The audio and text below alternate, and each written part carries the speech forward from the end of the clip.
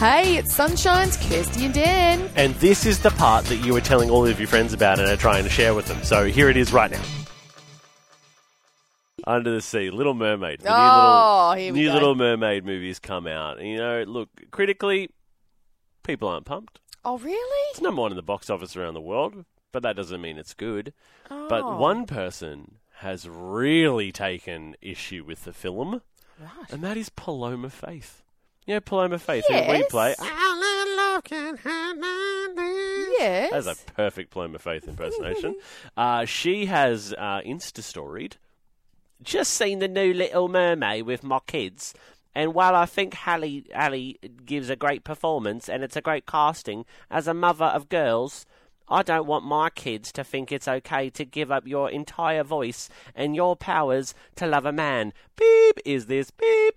And not what I want to be teaching next gen women at all. To which, to that I say, Paloma Faith, you ever seen The Little Mermaid before? It's not a new story. Maybe not.